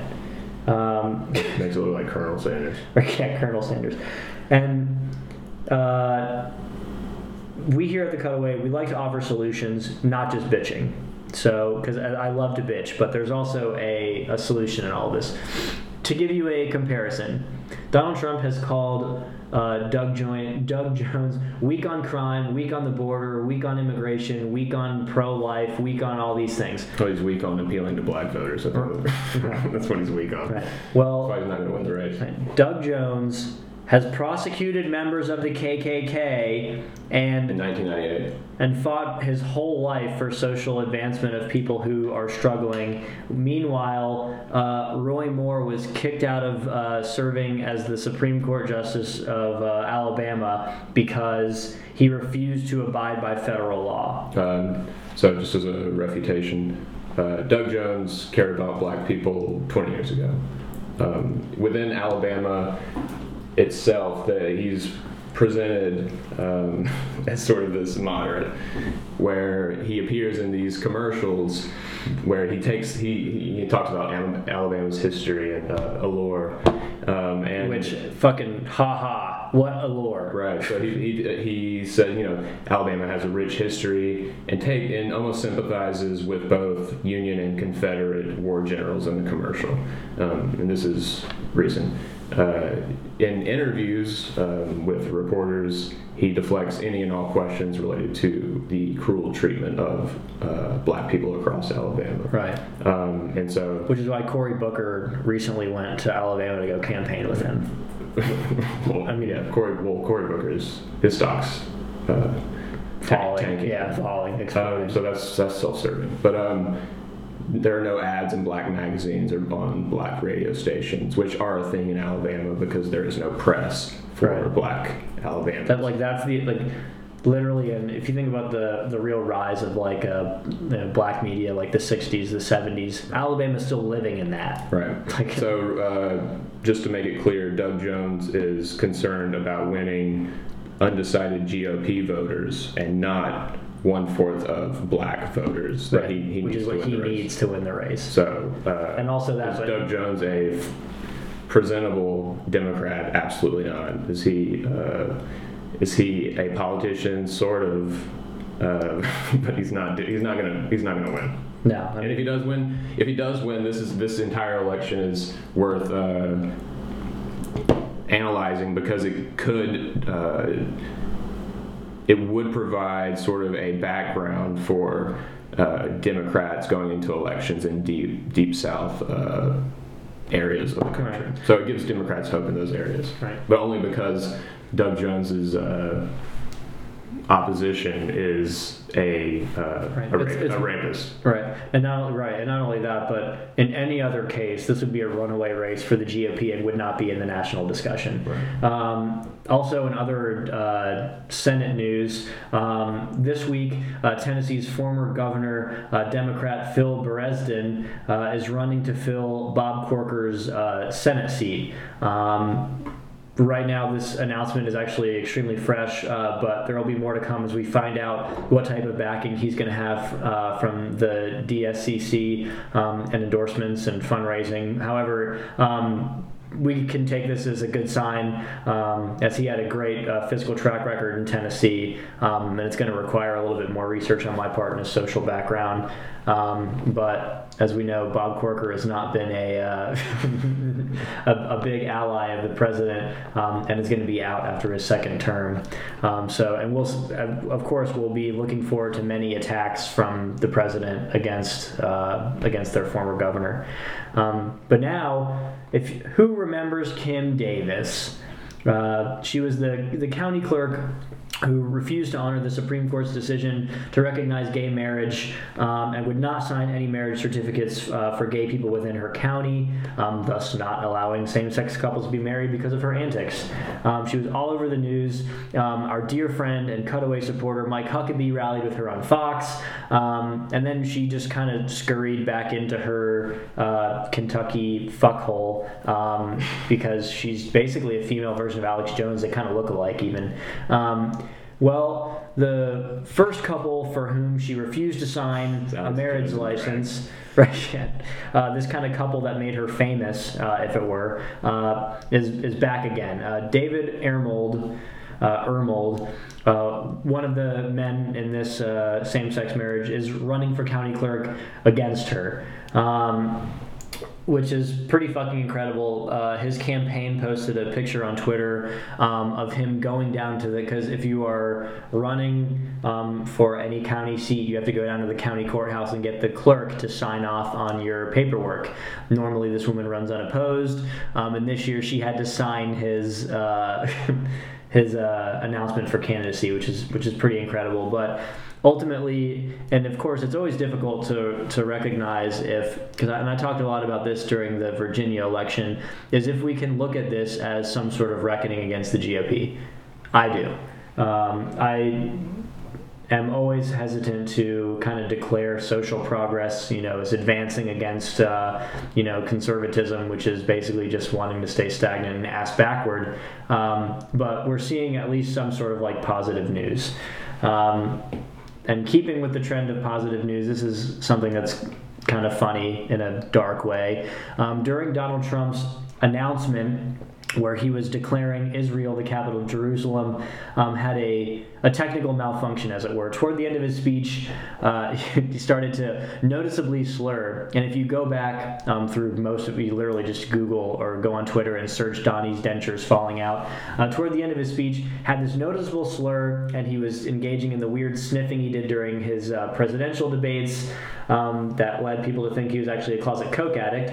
But we've had people online who are speculating, oh, Donald Trump had a stroke or whatever. However, it's very obvious his dentures were falling out of his fucking head on TV because he was like trying to like suck them back. He's like trying to suck the fucking dentures back into his mouth, and he's slurring and he's trying to like sniff because he can't breathe through his mouth, which you should do. Roy Moore's horse. Yeah. And but I urge all of you out there to search for the video because it's absolutely fucking hilarious. And it's always funny to laugh at presidents doing fucking ridiculous shit. I'm sure it'll make it up there in infamy, along with, like Gerald Ford falling down the fucking tarmac getting out of Air Force One. But in other Trump news, Don Jr. actually spent several hours in front of the Senate, and during which time they were asking him specific questions about a meeting he was having with his father. Which is related to Russian children being adopted by U.S. citizens, right. Presumably. Right, yeah, right. But of course it was really about back-channeling between the Kremlin and the Trump campaign, or at least that is what the Senate committee is trying to find out. During this time, he actually tried to say that he didn't have to answer the question as it was covered by attorney-client privilege between himself and his father. Need I remind everyone, Donald Trump Sr., our president, is not a lawyer, nor is Donald Trump Jr. But he was saying that because a lawyer was actually in the room, that whatever he was saying to his father was covered under this attorney-client privilege, which even conservative Trump supporter lawyers have said, like, that's a ludicrous assertion. It's like day one, you're a 1L in law school, and you realize that's not what that is. But it's important to add that Donald Trump Jr. was responsible for a lot of the communications between chromium mines in Kazakhstan that would give money to Trump by process to invest in his real estate ventures. Right. Which also led to Don Jr. having communications with Russian lawyers. Right, and all of it is to say that clearly this is almost like getting as close to incriminating yourself under oath as possible, and so you can just imagine that Mueller is going to pounce on this opportunity to penetrate, to breach Donald Trump Jr. Mueller's going to have to watch out.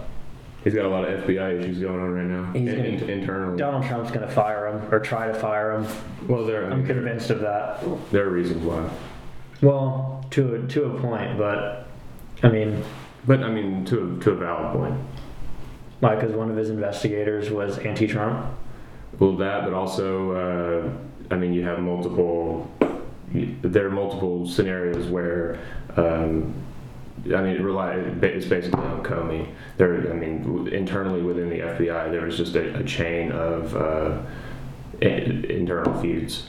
Well, and a lot of that had to do with how they were handling the Clinton investigation as well. It's all like related. Yeah. And Lindsey Graham fucking was like, we need to investigate everything in 2016. Yeah. It's like, I'm sick of relitigating the fucking election. I'm sick of relitigating all this fucking shit. Yeah. Everyone knows what happened, basically at this point. Mm-hmm. Just a matter of whether you want to pursue it for criminality. Right. And the anti-Trump FBI staff member was fired. Out of security reasons, basically. Right. So, deservedly so, we don't know. Oh, God. I'm just reading the outro right now. This week has been absolutely fucking crazy. This week, 76 years ago, the Ben Affleck and Josh Hartnett commenced. Ben Affleck. Yeah. They commenced It commenced a sneak attack on the naval base at Pearl Harbor, killing thousands of American sailors, thus dragging the U.S. into WWE's World War II. WWE Raw War II. Yeah. InfoWars. Our good friends at InfoWars have provided InfoWars. Inform me, Daddy. I was really Provided proud of my new- writing on this one. It's fucking.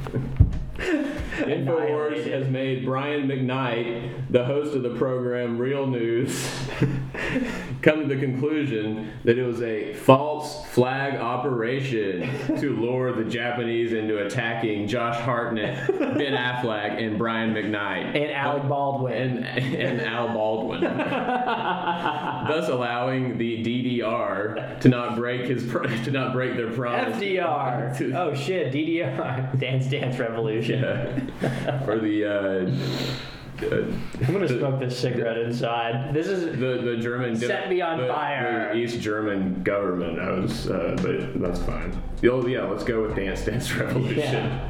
That the American people, he promised to them that he wouldn't send U.S. troops to another foreign war against Josh Hartnett and Ben Affleck on the scene of Pearl Harbor, directed by Benicio del Toro. Yeah, Felicio del Toro. Felicio del Oro.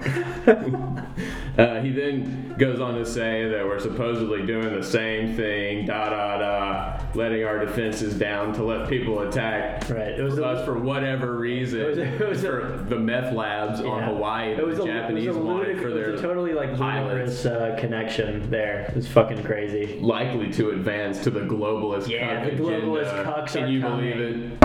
I can believe it. Jerry That's what we're doing. Bruckheimer. Jerry Kuckheimer. Jerry Kuckheimer Yeah. attacked 9/11. He attacked 9/11. Attacked 9/11 from his own plane when he was shooting the movie for the Tom Hanks movie where the plane lands in the fucking Hudson Bay. No, he was shooting The Last Airbender. Jesus. The last Airbender. Oh God! Another great conspiracy news. Apparently, there is another super planet, nearby enough that could host. Hollywood. Yeah, that would be a host to alien life, and I want everyone to realize this. Did I read this on InfoWars? No. RT? No. Breitbart? Also no. It was none other than our state-sponsored news, Fox News, that actually posted this story, that aliens are living on a super planet within close enough proximity to Earth that we could eventually explore and bring democracy. Were they talking about Manhattan? Yeah, they think aliens live. We got illegal aliens. Oh God! All right, that's all for this Yeah, week. I was gonna read that. it has to be. I was gonna read like that's all for this week. We're like that's it. We appreciate your continued support of The Cutaway, and we look forward to bringing you more content in the coming weeks via Facebook. Improved quality, both in content. Obviously, we missed the mark this week. And ethics. And ethics, yeah, and audio. We're going to bring on some more guests. We're going to have some more contributors. In 2018, we're going to have a lot of really great things coming your way, and we're very much looking forward to it. This is the end of the beginning. Yeah, this is the end of the beginning. We're moving into the epilogue. Please be sure to follow us on Facebook. Search The Cutaway. One word, The Cutaway. CUTAWAY. One word. We're also on iTunes, Google Play, Pinecast, TuneIn, wherever else you find your podcast. Be sure to subscribe and leave us a 5-star review. 5 stars. Until next time. Until next time. Goodbye, Cinephobe. nerds.